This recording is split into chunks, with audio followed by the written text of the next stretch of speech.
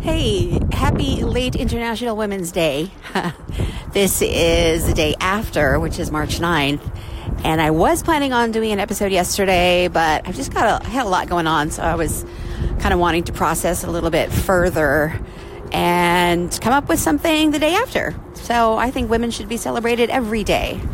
But I guess all I wanted to say about it is that I love the outpouring of support and encouragement and just the love that there is among women more so these days since the whole hashtag Me Too and hashtag Time's Up movements have come to the forefront of our thinking. But as I was driving, I was pondering these issues, if you will, of being a woman in 2018.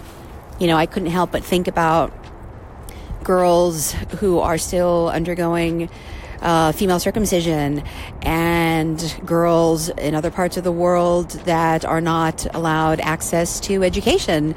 So while in the U.S. we are faced with different challenges as women, there are also women around the world that have challenges that are unique to their own settings and culture.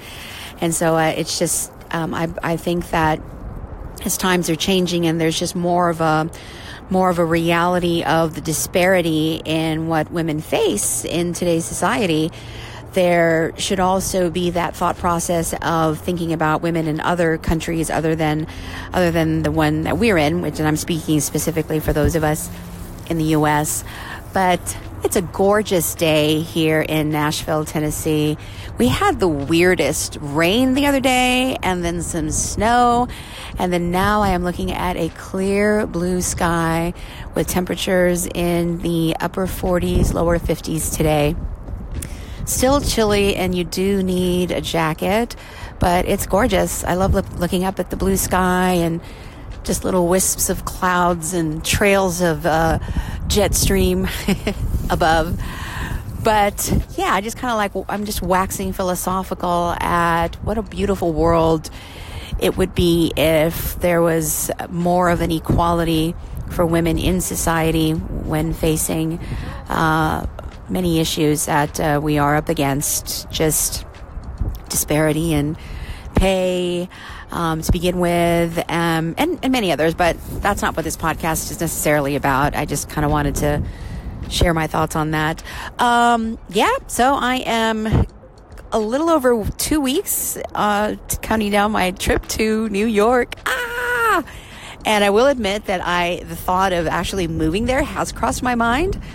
But people who actually live there and some friends of mine who moved down from there are kind of discouraging me from doing it, because they're coming from the thought process of course, it's very expensive to live in New York City. Not only that, but there's city tax and state tax involved. So that's a lot out of your paycheck. But what are your thoughts on, uprooting and seeking something else that other people may not think is good? Let me know your thoughts. I'd love to hear you. Call in anchor.fm, Thelma, if you're already on Anchor, or you can shoot me an email, contact@thelmabolin.com. Thank you so much for listening to #5 little thoughts from a former empty nester about life beyond single parenting and grandparenting. And no, that is not the official tagline of this podcast. I'm discovering it as we go. I used to do this and I decided to come back to it. So we'll see where it takes us. But thanks for tuning in.